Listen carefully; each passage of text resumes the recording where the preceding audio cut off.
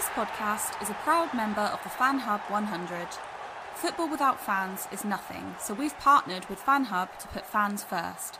Search Fan Hub app to play your part in the journey.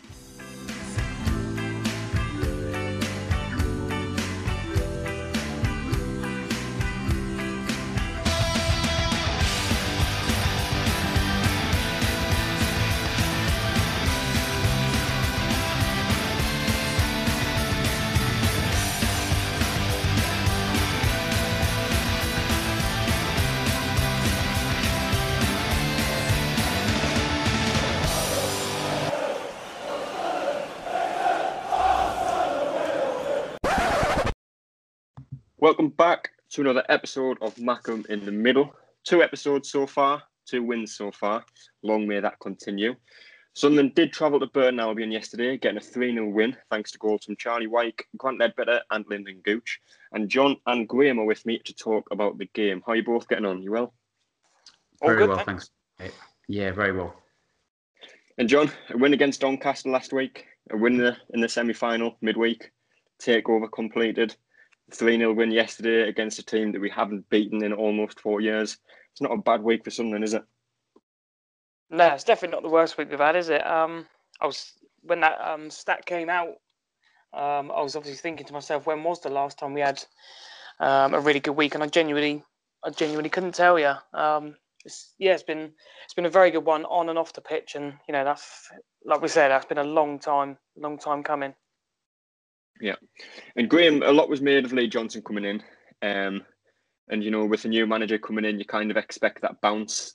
When he first came in, we didn't really get that. Fans were quick to say that, but do you think over the last few weeks we've started to see the change, started to see what he will form the team? Yeah, I mean, I wouldn't say I was critical of him, but I was kind of starting to be a bit like, well, has that much changed? There's been the odd win, the odd point here and there, but there's still been the rubbish performances that we've seen in the Parkinson. But one thing I've always said about Sunderland managers is that I think you've got to have a certain kind of character and almost a bit of, you've got to have a broad pair of shoulders to be a manager here. Certainly in my lifetime, There's been sort of Peter Reid has been successful, Allardyce, Poyet, Roy Keane obviously successful, and I think Mick McCarthy, another one as well, all brought level of success to Sunderland, despite the circumstances that surrounded them at the time. And I think if you look through all of those names I've just mentioned, they've all got a character. And whilst Lee Johnson is probably a slightly different character to the likes of, well, he's probably the polar opposite, isn't he, to the likes of Mick McCarthy and Sam Allardyce, probably more in line with maybe the sort of Poyet element, but he's very David Brent, which is actually quite an easy thing to attack him with and attack a lot of people with. But I think he's got a character. Like, I quite like him. Obviously, you can hear things a bit more on the telly, and you could hear him sort of screaming at players when I think it was 2-0 or 3-0 yesterday, and Burton, I think it was 2-0 actually, and Burton were getting on top of us a little bit. Encouraging the press and that, wasn't he, especially in the latter stage of the second half? Yeah, that's what I saw, and I think the players seem to respect him, and I think whilst McGeady got an awful lot of stick last year when he got dropped, and a lot of people said, oh, well, obviously he's disruptive in the dressing room, and we'll never really know. But I think McGeady, you would think, based on his experience, knows what a good manager looks like, and I think that's probably why Phil Parkinson and him didn't get on very well. But I think when you look at how happy McGeady looks, both with the ball at his feet and the smile on his face, it's good things for Lee Johnson, and he's turned Charlie Wyke into basically a League One Messi, I think, overnight. So I can't complain about that. That's pretty good going, isn't it? Yeah. And John, just on Lee Johnson then, as I say, what you could hear from him in the second half against Burton, 3-0 up, 5 minutes to go, they're down to 10 men. The game's already won, but he still wasn't satisfied. He was still encouraging the players to press at every opportunity, still screaming at players if they were making a poor pass or a poor decision. If you go back to Phil Parkinson and a couple of other managers we've had since we did drop out of the Premier League, I suppose ambition wasn't really there, but with Lee Johnson, it seems to be there. Yeah, definitely. I think it's about standards. We know, the standards before probably fell short of what we should expect throughout the whole club. But even, we know that even if we're 3-0 up, 85 minutes, if they nick a goal back, we know as Sunderland fans, we're in a bit of trouble. So we can't afford to let standards slip in any way, shape or form. and that comes, even from Preston in the 85th minute. I think you did it, Johnson, yesterday, and Frankie had to apologise, didn't he? Because Johnson was saying, I think it was something like, just fucking keep the ball. Do you know what I mean? Yeah. So that's quite late on in, we're 3-0 up, cruising. That's the standard. We can't let that drop one little bit. As soon as you do, obviously we know we're going to be in a bit of trouble. And for what we want to achieve and what the aims are, that's certainly the standard that we have to set every single game and not let it slip. Yeah. I will look at the Sunderland team that did start the game, and there was a change of formation. Sunderland did post out that it was a 3-4-3, although it seemed to be a fluid 3-4-3/2 up front. Obviously, O'Brien and McGeady kept switching sides. O'Brien sometimes went up front with Wyke, but Lee Burge started in goal. A back three of Conor McLaughlin, Dion Sanderson, and Luke O'Nien. Lyndon Gooch played in the almost wing-back role. Max Power and Grant Ledbetter in midfield. Jake Wilkins came back in the team with the front three of Aidan McGeady, Charlie Wyke, and Aidan O'Brien. And John, you and Danny both predicted the side. Didn't do particularly well. You lost me a lot of points on the leaderboard. I think we got 7 out of 11 right. But were you surprised with the change of system and personnel? I was sort of surprised when it came out. But obviously then the circumstances, obviously before it, we didn't expect Bailey Wright to be out, which he was.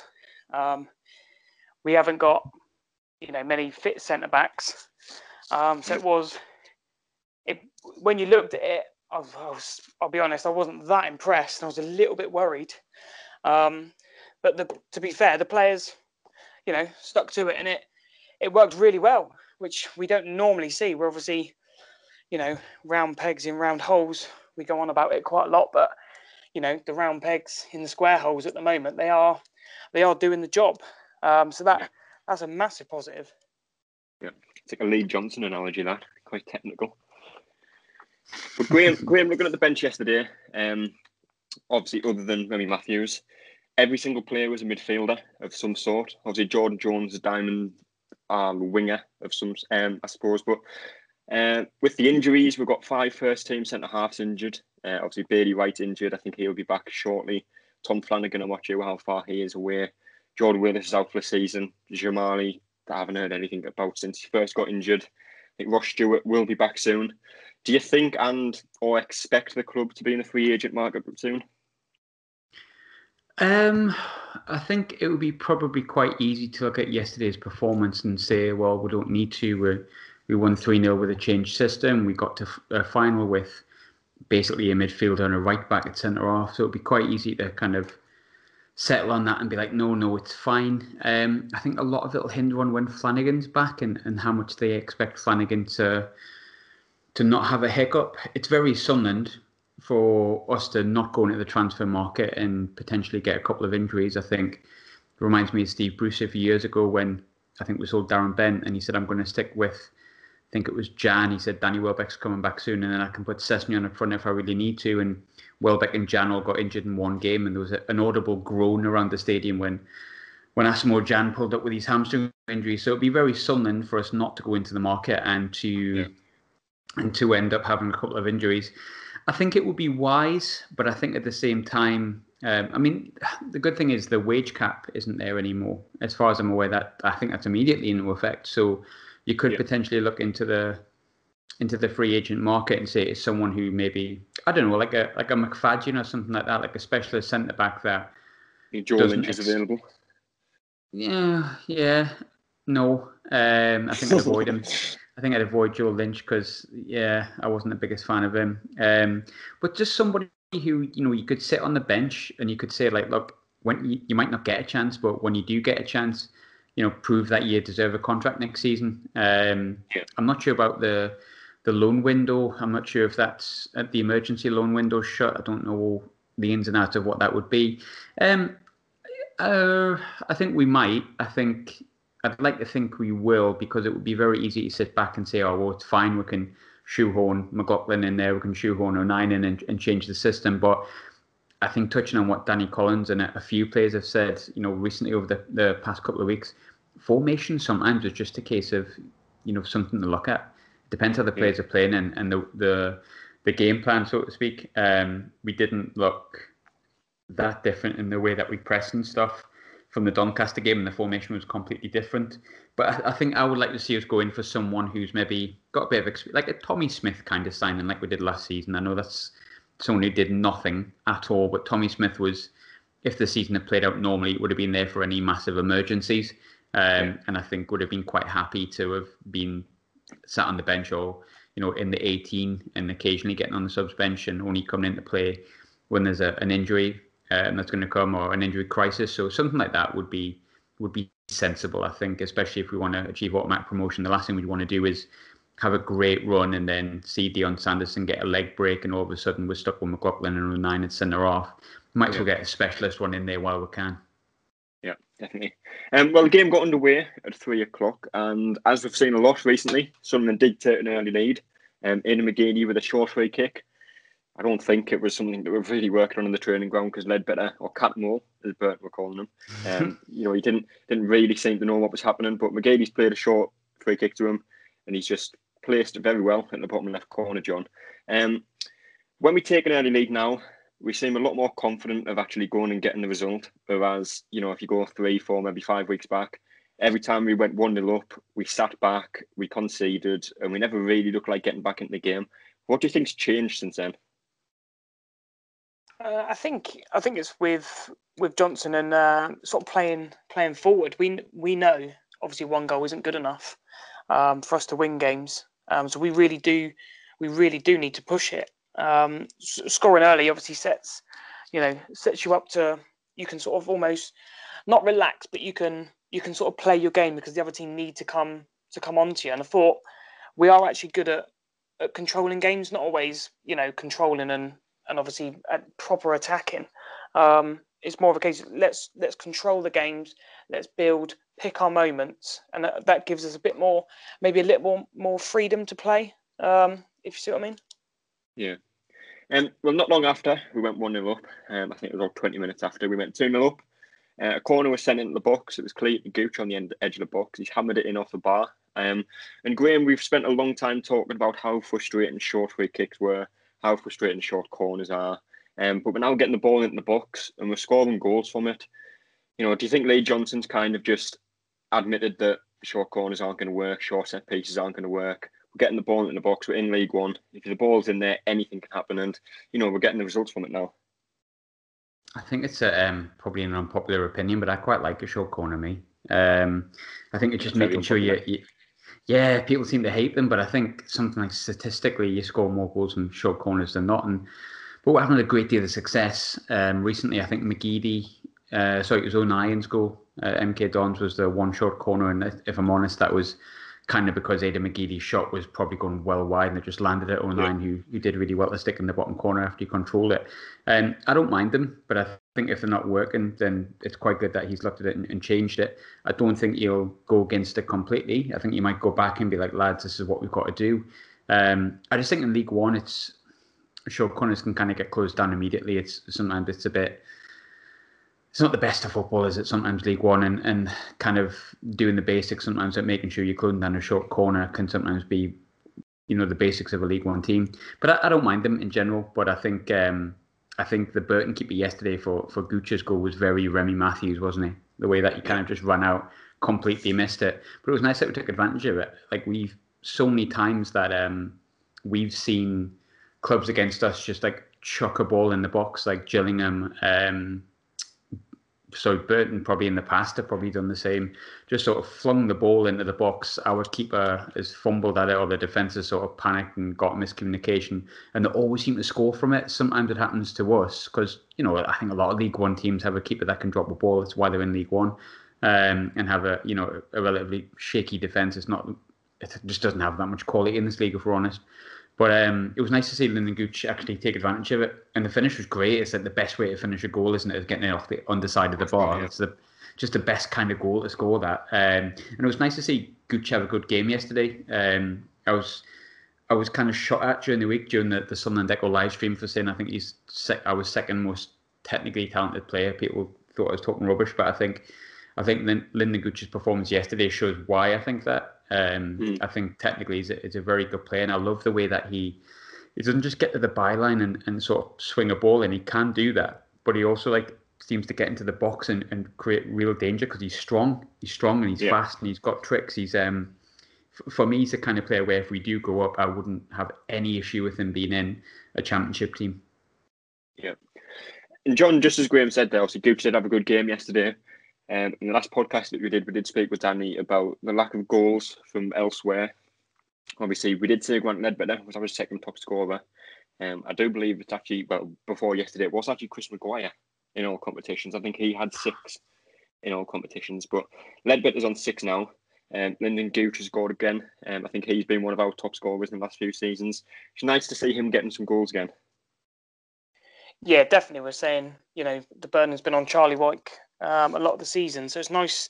It's nice to see those midfielders stepping up and not just penalties and free kicks. It's coming from open play as well. So, that's a massive positive. We can add that to our game, and obviously we've still got, the likes of sort of Jordan Jones, who you would hope he'd still be able to chip in with sort of 4 or 5, and Diamond maybe a little bit of a stretch, but sort of at least a 2 or 3 with the amount of games we've got left. So with people taking their chances, and maybe even with the set pieces as well, with 09 in the team, Sanderson, and those sort of players in the box will help Wyke on like you say, set pieces and corners. So it's a massive positive going forward. Yeah. Well, we did go in at half-time 2-0 up, Graham. We've said it against Lincoln in December. We said it against Doncaster. We said it again yesterday. Do you think that first half performance is up there with one of the best performances we've seen this season? I felt very comfortable. I felt very happy. I didn't shout at the TV as much as I have done in previous games. I think it was a really... I think people are looking at Burton as the team that are bottom of the league, and yeah, they are, but... Yeah. They're not the Burton that we probably came up against beforehand. They've brought in 11 players, and they've brought in 11 decent League One players as well. And there's a reason that they players. Well, I think they were all 6 foot plus. I think someone. Yeah, all big guys, all under the age of 24. I think it was. They've brought in a whole starting 11 there of players. Now, obviously, I know they haven't all played as starting 11, but there's a big change in players, and everyone 3 out of the last 4. And I feel like no one's really mentioned it. That was, I think, Lee Johnson said it was one he was worried about. And I think if you think of the changes that went in, the amount of games that we're playing, how fragile we sometimes can be against sides like this, I think I sat at half time and I thought, blooming hell, I haven't even worried for a minute here. I think the game management as well was just throughout the match was excellent. I think we just managed the game so well, and that's one thing Sunderland just haven't done for ages. Yeah. The second half did start. We stepped off a little bit, kind of as you'd expect. We've had 3 games in a week. A lot of injuries, a lot of players playing there that probably shouldn't be playing there at the minute. But up until O'Brien was involved, nothing really happened. But O'Brien ran a ball out of play, their defender reacted, O'Brien reacted, it all kicked off. And Josh Earl was sent off for a second yellow, John. I don't think he can really have any complaints with that, although I saw some Burton fans still complaining. But such a stupid thing to do when you're already on a yellow card. Yeah, very silly. If that's one of our players, I'd be raging with that. It's nice to see a bit of a collective spirit, Max Power sort of diving in, and O'Brien getting back to his feet quickly and sort of having a pop back, and a few of the others jumped in. So it was nice to see on that thing. I don't think after that, I don't think the game looked like it was 10v11. But like Graham said, I thought, especially after the red card, I thought we just controlled it and used that extra man just to ping it around them, and they couldn't get near us. Yeah. We did make changes in the second half, 5 of them. Jack Diamond, Jordan Jones, Carl Winchester, Chris Maguire and Josh Scowen all came on. Jordan Jones was involved straight away. He's played a ball through to Wyke to finish for his 22nd goal of the season. We were a little bit surprised not to see him start, Graham. I'm not sure if you were. Obviously, he joined the club on loan in January. He started the 1 game against MK Dons in the Cup and hasn't really played too much since then. I don't think he started since then. Were you surprised to see him on the bench yesterday, given that Gooch had started the last 2 games? I was, until I seen the formation, and I don't think he's the kind of player that could have played in that formation so much, unless he went up top instead of maybe O'Brien. But I was surprised. Obviously, Jordan Jones is someone that I think a lot of people from the North East know from Middlesbrough Academy. If anyone watches Scottish football, he obviously was excellent at Kilmarnock, and there's a reason he got his move to Rangers. Obviously, that's a club I've watched quite closely for a long time, and whilst he might not quite be Rangers standard, he's very much League One standard, if not above. But I think it goes down to how well we're playing. I think he's also not played much football. From memory, I don't think he really played for Rangers since about September time, when I think he played against Motherwell, and then he had his COVID situation where he broke COVID protocols and so on and so forth. Maybe he's just like blending them in and whatnot. But I think in a sense, the way Gooch played yesterday, the way O'Brien played yesterday, the way McGeady's playing in general, it's difficult to find a place for him. But I don't think it's going to be a case of we won't see much more of him in the coming weeks. He obviously offers us something a little bit different. He's a lot more direct. He's better on the left from what I've seen than he is on the right. He's right-footed, I think, but he cuts in, and obviously that's McGeady's place. But the way McGeady plays, he just plays anyway. He's just taking the mick out of people at the minute. So you could just put McGeady in the 10 if you wanted and put Jones on the left. It's a lovely conundrum to have. Like, O'Brien's completely proven me wrong at the moment, and long may it continue, because I thought he was utter tripe up until sort of Lee Johnson came in, and since then he's been excellent. Keep ramming those words down my throat, Aidan. I'm more than happy to accept it. McGeady's a joke at this level. He's literally an absolute joke. Like, he should never be at this level, even at his age now. He's such a talent and always has been. Lyndon Gooch, I speak really highly of Lyndon Gooch. I always have, I always will. And then you've got Jordan Jones just sitting on the bench, and Jack Diamond is, I was going to say, he's a bit rough around the edges, which I think is an understatement, but he is kind of a rough diamond, really. Like, for want of a better phrase, when he comes on, he has a bit of a go. He's learned to cut inside. He stretches defences, and I think Lee Johnson's maybe looked at the attacking abilities that we have in the team, and he's probably gone, why was Phil Parkinson trying to defend 1-0 leads occasionally when you've got so much attacking intent? And I'd like us to be a bit tighter at the back. In general, because I think sometimes under Johnson we've been caught when we're needing to be caught. But with that kind of level of attacking prowess at this level, that Jordan Jones can't even get into the team at the moment, when he was kind of signed like a statement signing in a way, wasn't he? Everyone got really excited by him. I think it speaks volumes about how well maybe the front four playing: Gooch, O'Brien, McGeady and Wyke. Yeah. And John, even when you look at the squad, obviously Denver Hume's injured. We have 4 or 5 centre-halves injured. Ross Stewart still hasn't played. He's still injured, although I think he might actually be back for the game on Tuesday, because I think it was 7 to 10 days, I believe he was quoted to be out for. So he could be involved. Obviously, there's a few players just come back from injury. It's nice to see that we still have a lot of options on the bench in them games where, you've got tired legs against a team that, we could really exploit. You see Jack Diamond, Jordan Jones coming on, fresh legs, 2 really talented players for this league. It's nice to have them options still, isn't it? Yeah, definitely. We know that whilst we've been down here, we've had one of the better squads in the league. We're very lucky. The bench yesterday, I put a tweet out saying before the game, the bench could probably win the league if it didn't have Remy Matthews on it.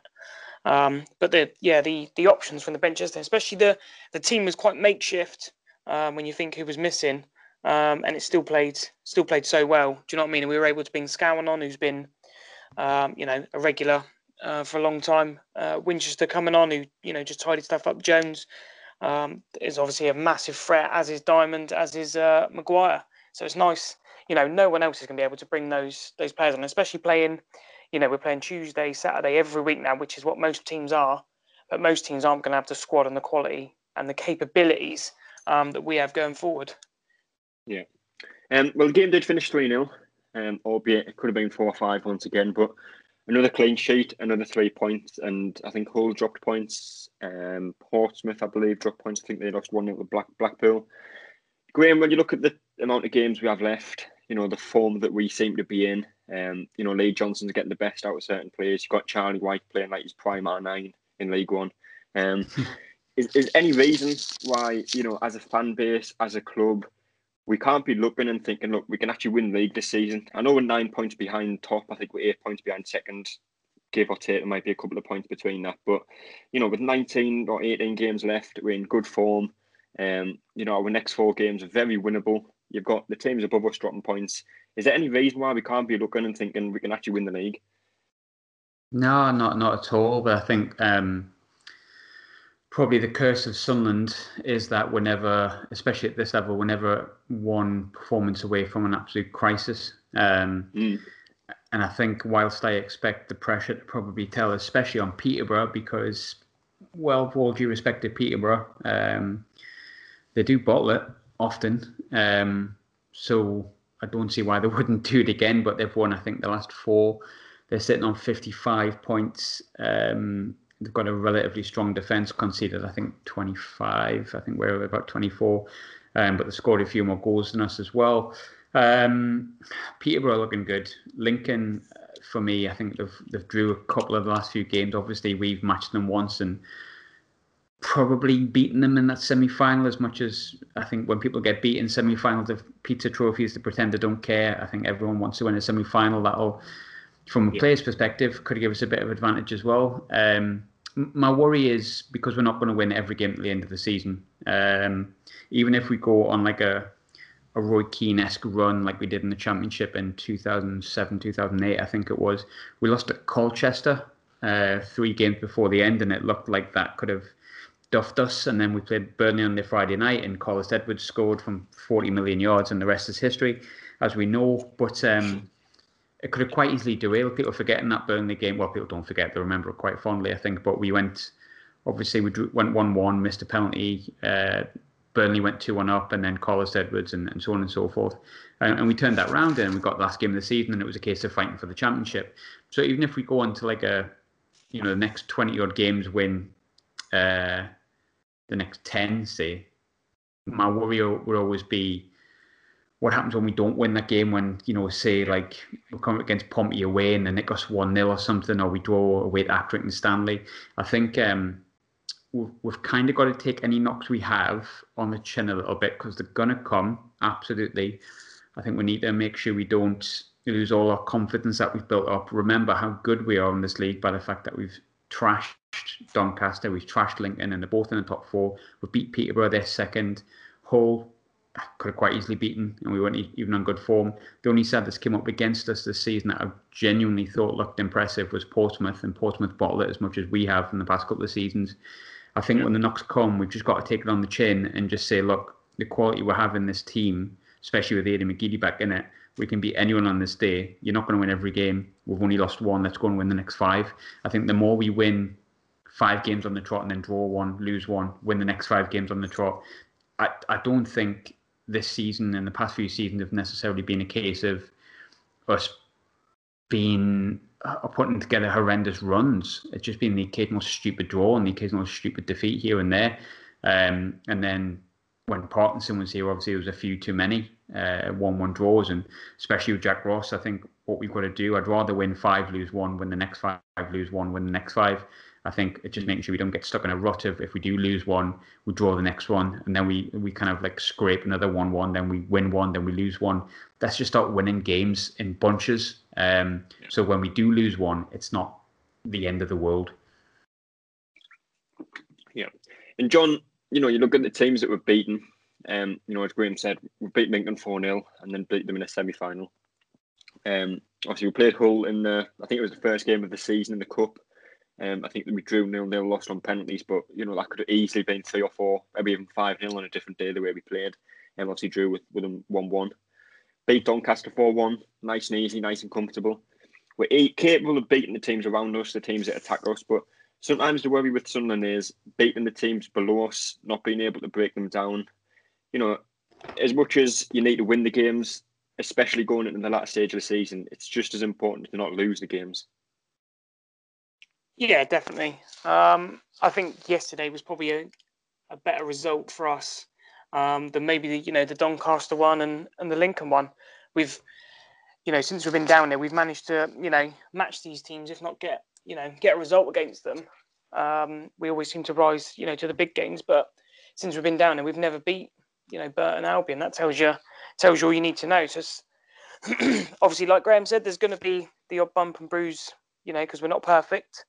But results like yesterday, which looked like the potential banana skin. Even Johnson said it. He was worried about it, and we probably all were, to be fair.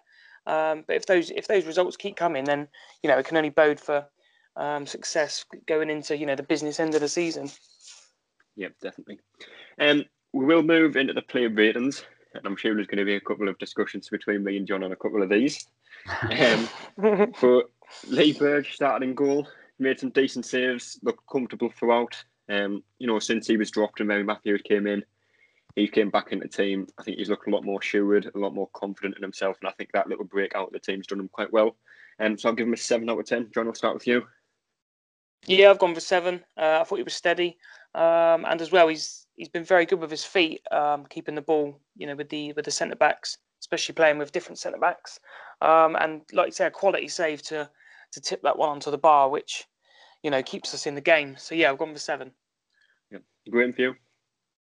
Yeah, I think I let go of that. I think I understand the frustration at Lee Burge, especially before obviously I think it was the Shrewsbury game where he got dropped. But I think Lee Burge probably gets a bit too much criticism. He's kept a lot of clean sheets this season. He's can sometimes frustratingly palm it out to people like he did against Lincoln, and that can be frustrating. But he looks confident. He communicates well. He makes some mistakes that sometimes League One goalkeepers make. He's certainly no John McLaughlin, but that's not really his fault. I think yesterday he pulled off a save, which if that had gone in, you're starting to kind of worry a little bit, and you've got a horrible last 20 minutes as opposed to a one where you can just enjoy the last 20 minutes and be like, score a third like we did. So yeah, definitely a 7. Clean sheet. You can't ask for much more than that. A clean sheet and a save to keep the score, or keep our net from bulging. Yeah. First one we're on agreement with. We'll see how long this lasts. Conor McLaughlin played as the first centre half. I've always said with Conor McLaughlin, as a fullback, as a wing back, I absolutely despise him. As part of a back three, as a centre half, I think he's more than capable at this level. He's comfortable on the ball, playing them nice and easy passes. His positional awareness is good. He won his fair share of balls in the air. So again, I'll give him a 7, John. Yeah, I've gone for 7 as well. I thought he was very good, very assured on the ball. Knew when to, to get shot, and knew when to bring others into place. Yeah, I was very impressed with him, actually. Yeah, 7. Graham, for you? Yeah, similar, I think. I think it's a weird one, Conor McLaughlin, because I would have probably said he's one of the worst right backs I've ever seen in my life last season. And yet this season, when he comes in, I'm like, not bad. Like, he's decent. I know he's not going to do anything stupid. He's not going to give anything away, which is kind of what I expected him to do last year. And I think he started in quite nicely yesterday. I don't mind him in a 3. I actually don't mind him too much at right back when he plays. He does the basics. He's certainly not the right back I would want, because I would have liked someone to be a bit more attacking. But I think when he's played this season, he's been more than fine. I've got no real qualms with him this season. And yesterday, part of a defence, I kept the clean sheet and barely got touched. So 7, absolutely. Yeah. Dion Sanderson came back into the side, and I think I would have liked to have seen him play more this season. Obviously, since he joined, I know he hasn't played much. I've always been impressed with him when he has played. And again, yesterday, impressed. Recovered very well when Burton attempted to counter. He's got the pace. Put a great tackle in early in the first half that kind of set the tone. He's comfortable on the ball. He's good in the air. Not much more you can want. Possibly harsh this one, but I've went with a 7 as well. Possibly a 7.5. I'd go with, John. Yeah, I've gone for 7. Exactly what you said. Very, very commanding, and he was talking, and he didn't look like a young sort of 21-year-old, did he at all? Looked very assured in there. It probably would have been an 8, because there was a couple of moments where we just lost possession just a little bit silly, but that's his age, and that'll come. But yeah, he was very good for me. I got no problem with him being in there for the rest of the season. Yep. Graham, for you? 8 for me, Dion Sanderson. Far and wide for me the best player on the pitch yesterday, and there was a lot of candidates. I think I seen someone discuss the comparison between Johnny Evans and Dion Sanderson and get a bit of stick for it. I kind of understood what they mean. Obviously, it's a complete different class of player. Johnny Evans is probably the best centre-back I've ever seen in my lifetime for someone, if not maybe Steve Bould or someone like that, who are obviously great centre-halves. But I get what he meant in the sense by at this level, like a variation of someone who's that classy and that composed and that kind of assured. And I think he's 20, and he's like barking orders, and he totally took that Bailey Wright role, and it would have been quite easy for him to crumble with like Luke O'Nien, who's basically a midfielder at the left-hand side of a back three in a new formation, and Conor McLaughlin on the right-hand side. For me, he was absolutely superb. I'm really surprised he hasn't played a lot more. It's disappointing for Jordan Willis, but controversial opinion here. I think based on what I've seen of both of them, I think Sanderson's probably a little bit better. Yeah, definitely. I think I'd agree with that. Luke O'Nien started on the left, and Graham said he's a midfielder, which I think is a very controversial opinion as well, because I think he has played absolutely everywhere on the pitch, and when I say everywhere, I literally mean everywhere. Obviously, I've said in a previous podcast, I think he came on as a substitute and played as a second striker for the last 15 minutes of a game. But again, comfortable on the ball, picked up an early yellow card, which slightly affected him going into tackles and defending, but he managed it well. So again, I'll give him a 7, John. Yeah, same. I've gone for 7. I thought he was very solid. One of his battles and was all his headers. I didn't see him lose many one-on-ones, and we know he's doing a job for us. In there, I probably prefer to see him in midfield, but obviously needs must at the moment. And yeah, I thought he was very good in there yesterday. Graham, for you? He's just standard Luke O'Nien, and you can stick him in goal, stick him up front, stick him wherever you want. He'll always do you a job. I certainly don't think he's a centre half 100%. I would be terrified if Luke O'Nien played at centre half for the rest of the season. But in games like yesterday, against, shall we say, one of the lesser sides in the division that are not going to challenge us as much as maybe Portsmouth did, because I remember he played a similar position against Portsmouth and really, really wasn't great. One of the one times Luke O'Nien wasn't good for Sunderland, but he was quite assured yesterday. He was unnoticeable in a way, and I said the same in the game against Lincoln during the week. Like, there's something quite nice about when you're going into a game and you're kind of worried about a certain player being in a certain position, and you kind of just forget that they're there because he's just been that assured. Luke O'Nien's, I really like Luke O'Nien as a player. I think he's got all the basic raw materials and a cracking personality, which, obviously I think a lot of people agree with. I don't want to see him there on a regular basis. I certainly don't want to see him playing that formation on a regular basis, but needs must yesterday, and he came through more than unscathed. He came through having a good game. So 7 for me. A lot of 7s so far. Lyndon Gooch played on the right. Against Lincoln, I think I give him a 4 out of 10. I thought he was our worst player when we played the semi-final. And I did say I think he would be dropped. I thought Jordan Jones would come in, but he wasn't. And he's shown yesterday why he wasn't dropped. It was a great finish for his goal. Put some great balls in the box that we didn't actually make count enough. Great work rate throughout. So again, I've given him a 7 as well. John? Yeah, same. I've gone for 7. I thought he was excellent. His work rate as well. He was actually going past players and really strong player and hard to get off the ball. Excellent finish as well, which we like. The midfielders bring goals to their game. And I thought when he moved to, it was sort of like on the left side, I think he kept that Johnny Smith, who was lively, kept him quiet. And I think they actually brought him off in the end because he was getting no joy at all. So, more excellent versatility from Johnson. Yeah. And Graham, for you? I really, really rate Lyndon Gooch. Kind of as just reiterated before, sort of earlier in the pod. I think he's one of our better players. Again, I don't think the position he played yesterday is necessarily his position. That kind of right wing back, but he fills in quite well when he's asked to do that. I think he's a bit more. I prefer him advanced, put it that way, but he's obviously got a lot of competition in that area as well from at the moment. But for me, Lyndon Gooch was, I think, only because of the performances of a couple of other players. Sanderson mentioned one. I'm probably putting it further down than I actually thought he was. I think on any other day, Gooch might have gotten 8, but because a few more players stand out, I'm going to say 7, but a high 7 if I can have that. I thought he played very well yesterday. Definitely can. Jake Vokins came in as the left wing back. Obviously, we expected John expected McFadzean to start.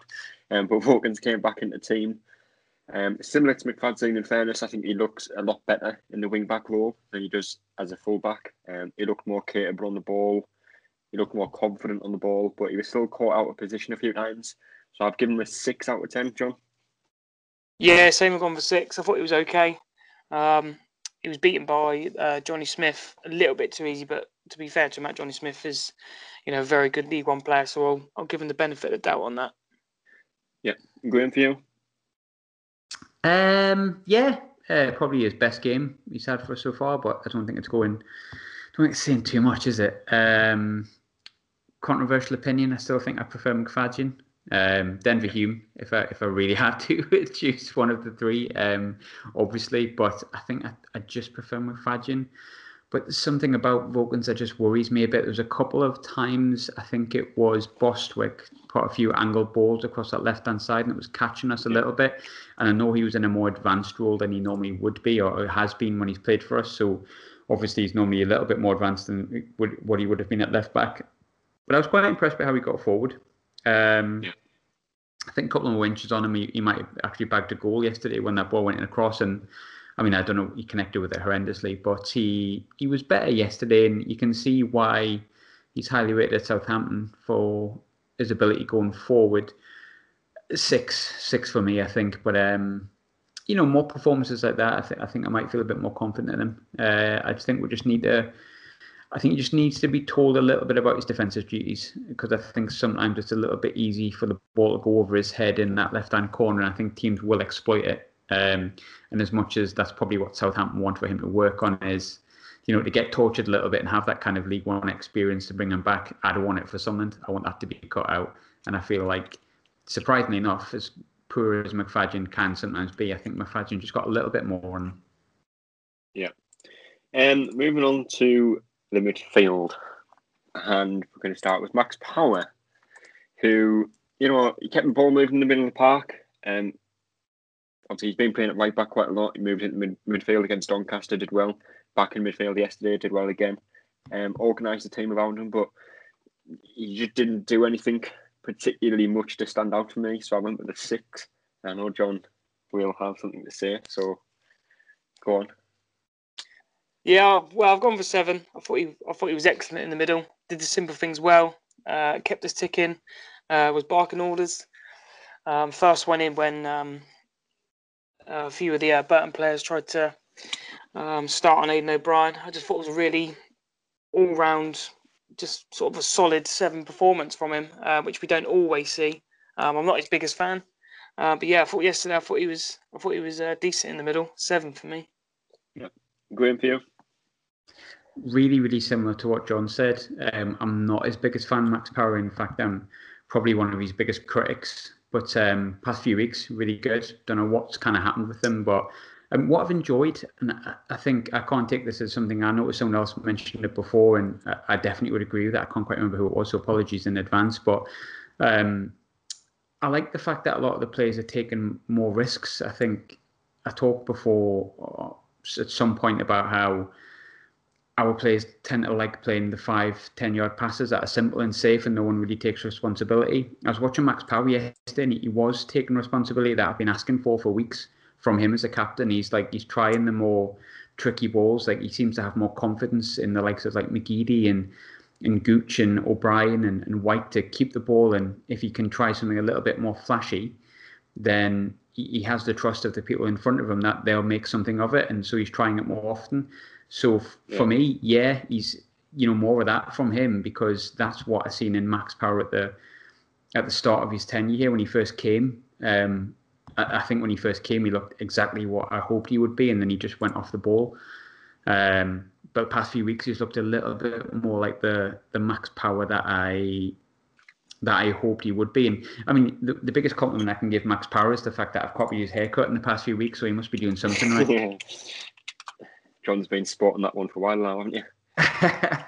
Yeah, he copied me. Conor O'Brien, to be fair, didn't he? He went down the same route, didn't he? He did, yeah. The thing that it makes you harder, isn't it, if you're bald?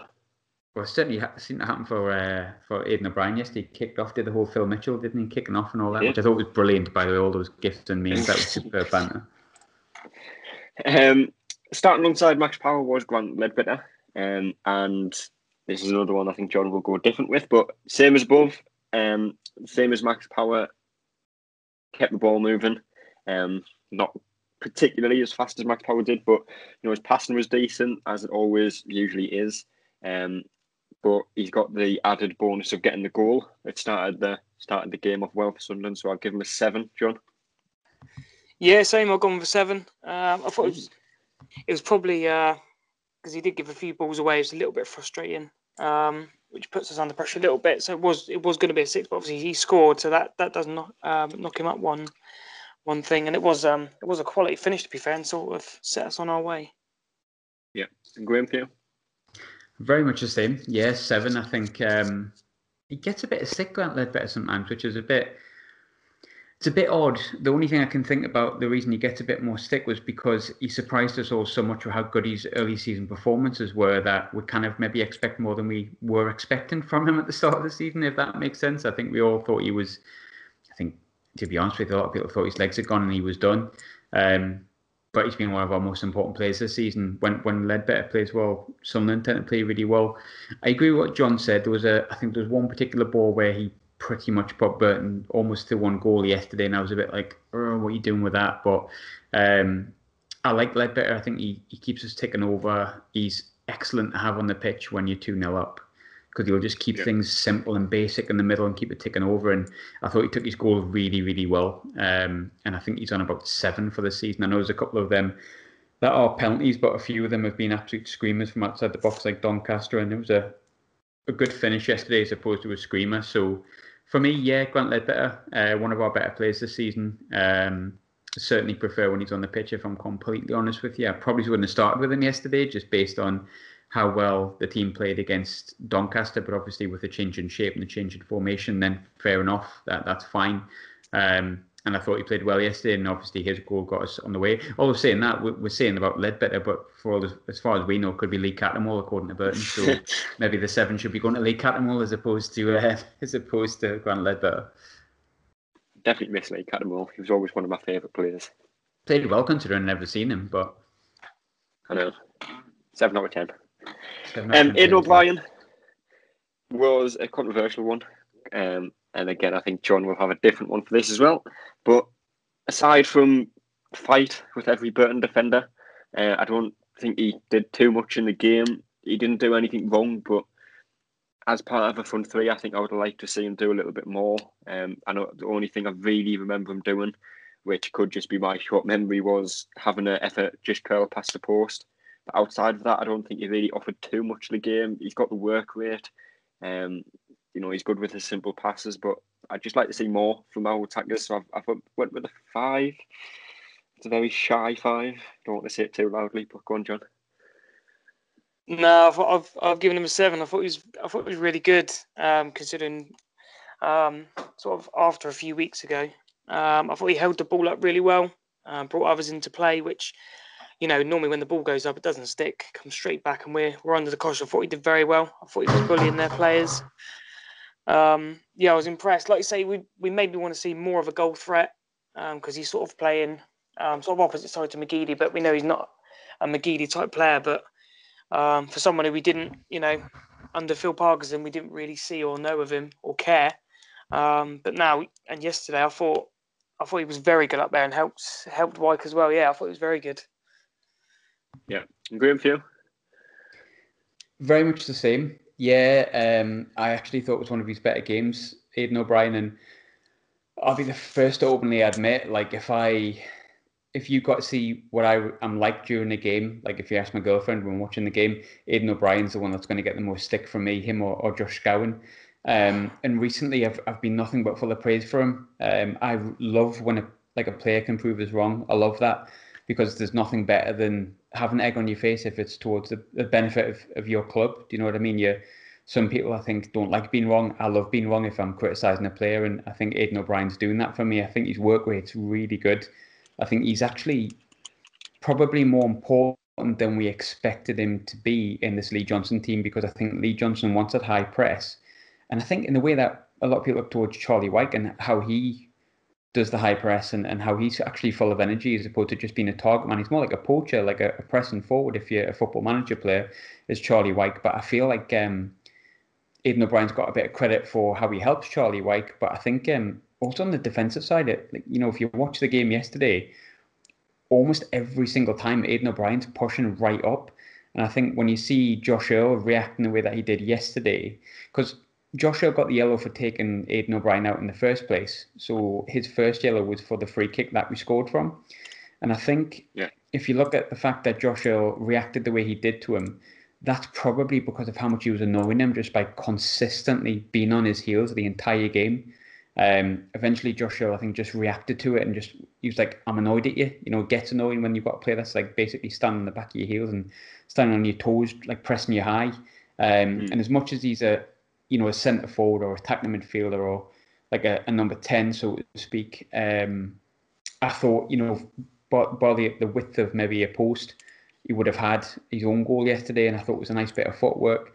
But I think his work rate was phenomenal yesterday, and I thought his work rate is probably going to go unnoticed, and his performance is probably going to go unnoticed because he did the dirty work, and sometimes doing the dirty work helps you loads. And I actually thought him getting Josh Earl sent off. We don't know he did get him sent off. We don't know if it was just a heat the moment thing, but I thought it was very clever because I'm assuming he had an inkling, since he was the one that was fouled, that Earl was on a yellow card, and he thought, well, if I just kick off with this other guy, this guy's near him, I wonder what will happen.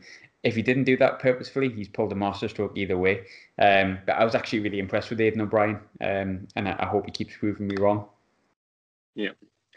Aidan McGeady, obviously he's been in great form since Lee Johnson came in and got another assist yesterday for Ledbetter's goal, albeit it was a much more simple assist than we've seen recently from the short free kick. But other than that assist, I don't think he had any real impact on the game. He's still neat on the ball as you'd expect him to be. But we've seen better performances, and it's probably harsh because I think if this was any other player, he'd be getting a 7 or 8 out of 10. But because it's Aidan McGeady, we know how good he actually is. We know exactly what he's capable of. I don't think he showed as much as I've seen from him yesterday.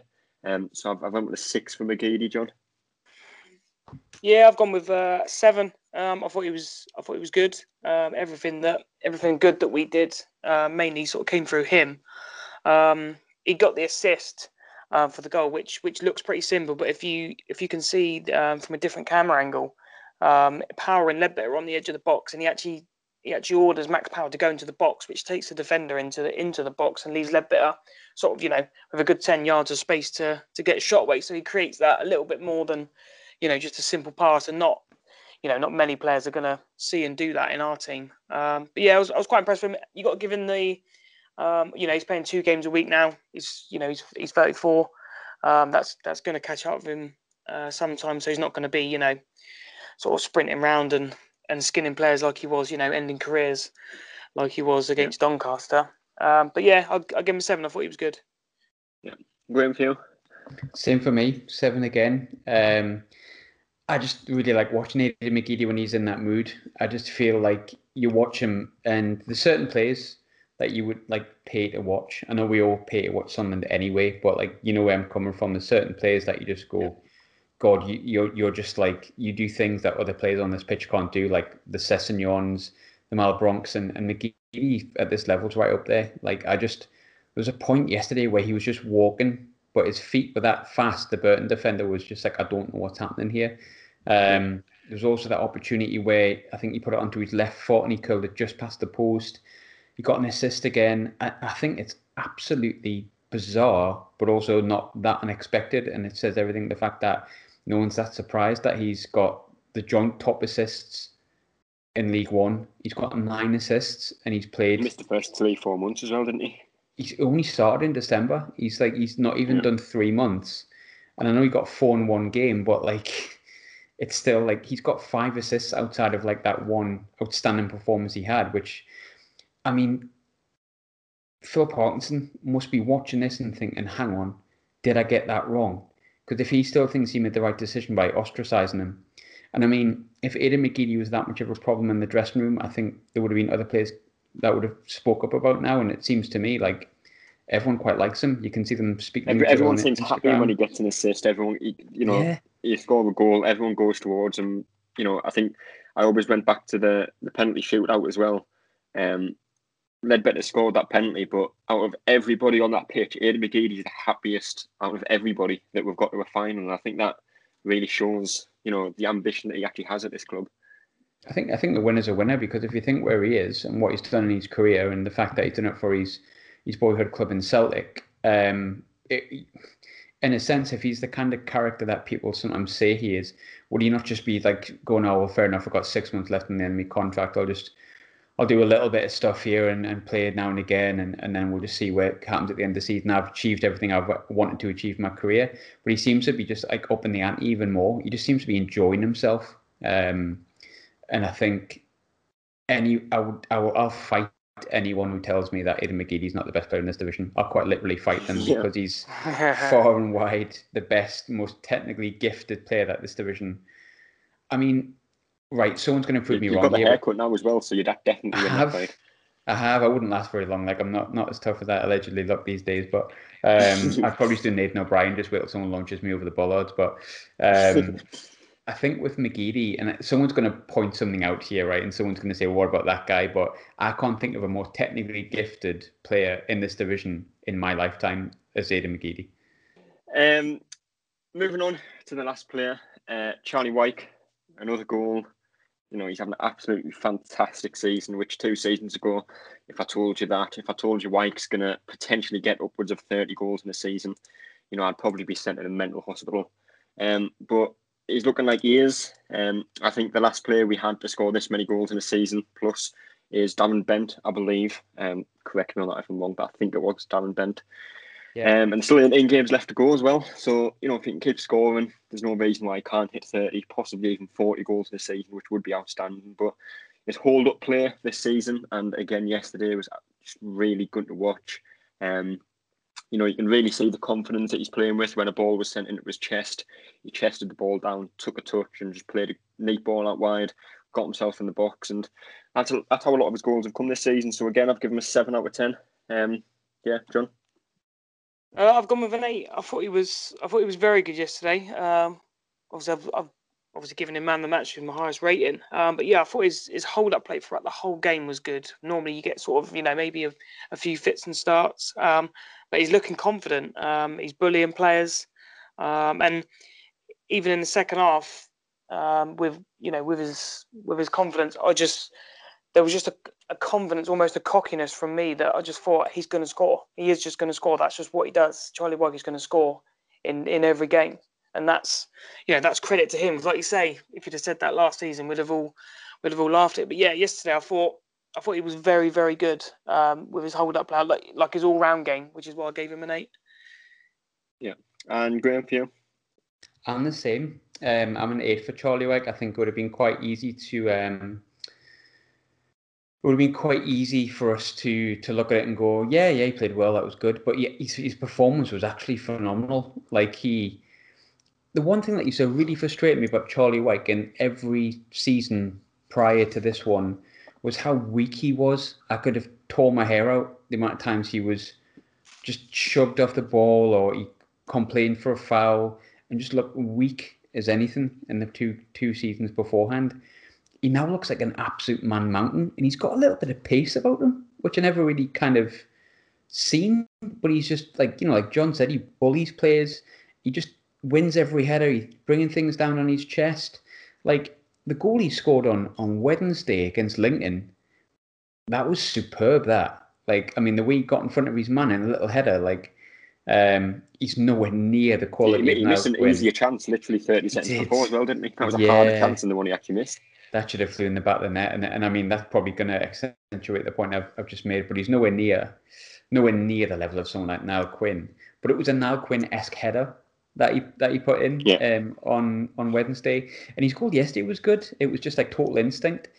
I'm pleased that Lee Johnson seems to have taken the opposite view of Philip Parkinson. Philip Parkinson almost seen him as a lump that if you score, that's fine, but like I want you to get it off to like the Gooches and the Maguires and the players around you and stuff like that. It seems to me that Lee Johnson sees him as a player that can hold the ball up, he can bully people, but he's also this person that can like press defenders and get in behind, and he's a bit of a poacher. And as good as he was in the Doncaster game, scoring 4 goals, which is like a 10 out of 10 performance, you cannot do more than that. I thought yesterday he was really good, and I'm quite surprised more people haven't been rating him as man of the match. Dion Sanderson would have been mine, but after that, Charlie Wyke, without a doubt, I thought he was phenomenal from minute 1 to when he went off. Yeah, and just quickly moving on to man of the match, Dion Sanderson for Graham. John, who do you go with? Charlie Wyke, I assume? Yeah, I got my Wyke. I'll give him the highest rating. Probably a little bit harsh on Sanderson, but yeah, I'll give it to Wyke. Yeah, fair enough. Well, our next game is on Tuesday night against Simon Grayson's Fleetwood Town. We'll just do predictions for that one because we are getting on a bit of time. So, Graham, first up for you, predictions for Tuesday night? I hate Fleetwood. I hate playing them. But Barton's gone, but Grayson's come in, so I don't know. 2-0 Sunderland. 2-0. But I'm not confident. John, yeah, I'll go 3-0. I was going to say 2-0, but I can't copy Graham, so I'll go 3-0. So Graham's not confident with the 2-0. I'm assuming that's a very confident 3-0, John. Yeah, it's got to be. We're at home, aren't we? So the hoodoo's gone now. Let's just steamroll teams now every game, and everything's rosy, isn't it? Certainly is. Well, that is all we have time for today. Appreciate you coming on, Graham and John. Thanks for asking me. No problem. Yeah, cheers for having me. We will be back again at some point on Wednesday to talk about the Fleetwood game and hopefully another win. But that's all, folks.